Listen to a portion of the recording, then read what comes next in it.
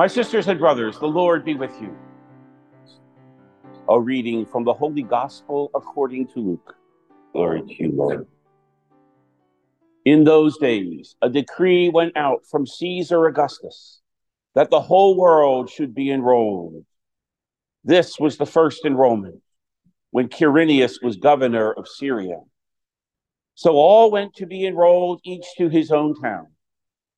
And Joseph too went up from Galilee, from the town of Nazareth, to Judea, to the city of David that is called Bethlehem, because he was of the house and family of David, to be enrolled with Mary his betrothed, who was with child.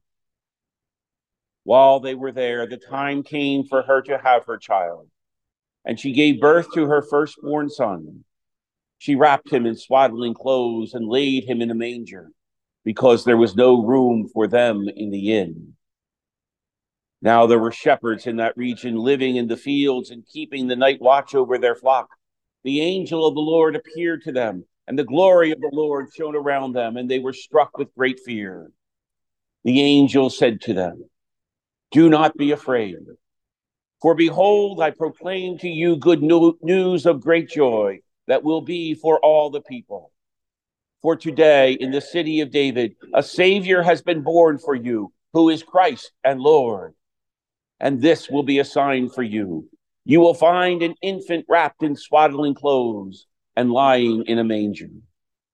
And suddenly there was a multitude of the heavenly hosts with the angel, praising God and saying, "Glory to God in the highest, and on earth peace to those on whom his favor rests." The gospel of the Lord. Praise to you, Lord Jesus Christ.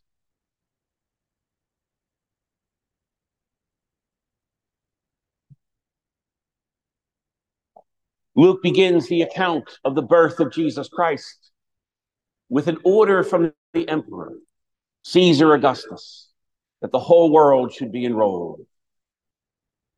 Indeed, the emperor was the most powerful person on the face of the earth in those days. He could give an order like that, speak a word, and the entire world would go into motion, which is exactly what happened. And the thing is, Luke also mentions that this happened when Quirinius was governor of Syria. And Quirinius, as the governor of Syria, would have hosted and housed and commanded the Roman legions that would enforce the emperor's edict.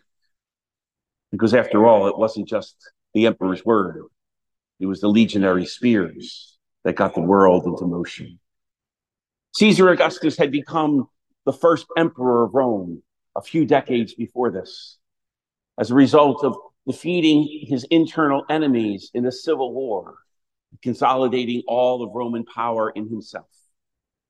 And throughout the empire, he was commemorated and honored and acclaimed in word and in marble. And we find all over the Roman Empire the ruins of temples built to Caesar Augustus, in which he is proclaimed with these kinds of titles: the Lord Most High, the Savior of the world, the Son of God, the bringer of peace, the one who is to be worshipped. Caesar made people believe that he indeed was the one who would bring everlasting peace, justice, security, and power in the world.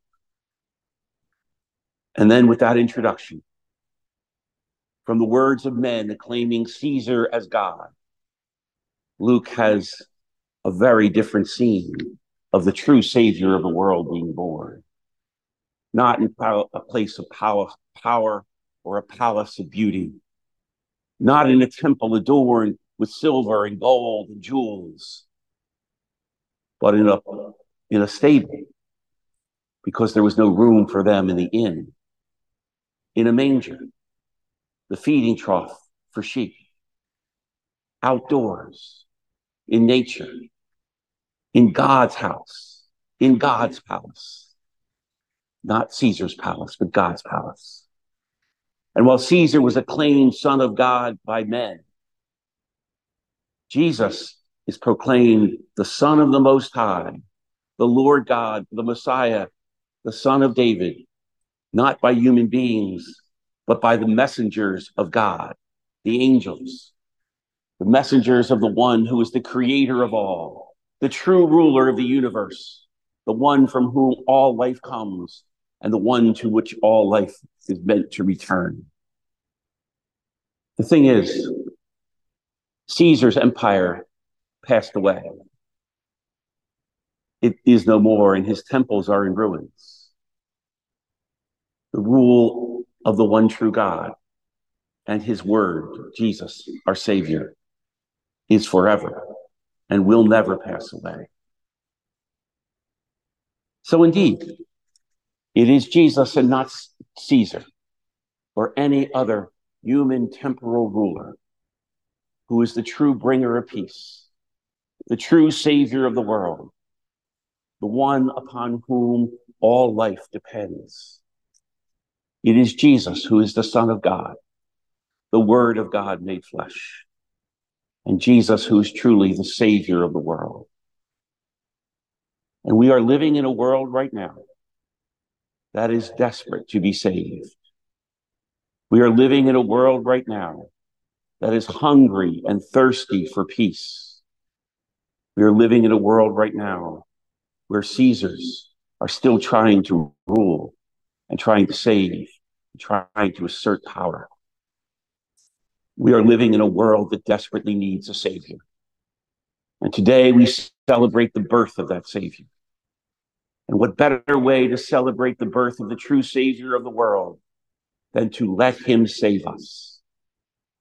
And we let him save us when we let him teach us how to bring about peace, how to bring about justice, how to make love the essence of human activity. We let Jesus be our Savior when we know the poor to be blessed, and those who mourn to be comforted, and those who hunger and thirst for righteousness to enter the kingdom of heaven. We know Jesus is our Savior when we allow him to teach us how to forgive one another rather than engage in conflict. We know Jesus is our Savior when we let him teach us to trust in God's providence and not our own strength and power.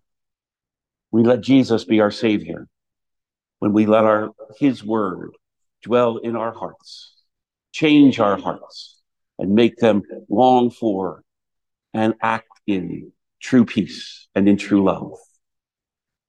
And so as we celebrate the birth of the Savior of the world, let us all together let him save us. Because for heaven's sakes, this world in our day and age needs a Savior.